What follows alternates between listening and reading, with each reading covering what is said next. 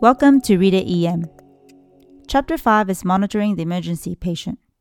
This chapter goes through how blood pressure monitoring, pulse oximetry, and end-tidal carbon dioxide monitoring works.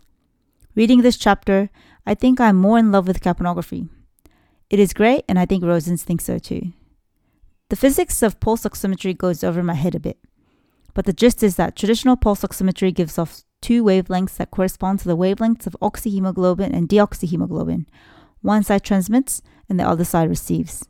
And the machine does some fancy calculation based on the reading to spit out a SpO2, which is a measure of how much of the arterial hemoglobin is in the oxyhemoglobin state. Is this MCQ type material? I'm not sure. Let's talk about the cool kid, capnography.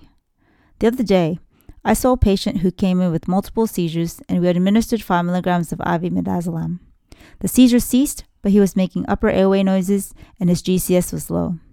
We debated about intubating him. The airway noise settled eventually, initially with some airway maneuvers and a nasopharyngeal airway. He never dropped his SATs.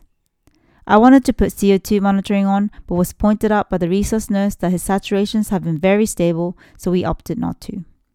Having read Chapter 5, I'm going to put CO2 monitoring on every patient whose level of consciousness concerns me.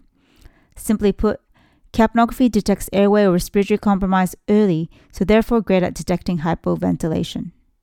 Think about it. If patients have been on supplemental oxygen and stops breathing, he or she would maintain their saturations for a few minutes, followed by a decline. It's a late sign. Later than capnography, at least. The chapter also talks about using capnography as a tool to evaluate patients' metabolic state. For example, patients with sepsis and DKA. If you also want a quick guide on how to read the capnography waveform, check out Figure 5.1. This whole section is really interesting and worth the read. That's it for Chapter 5. Thanks for tuning in.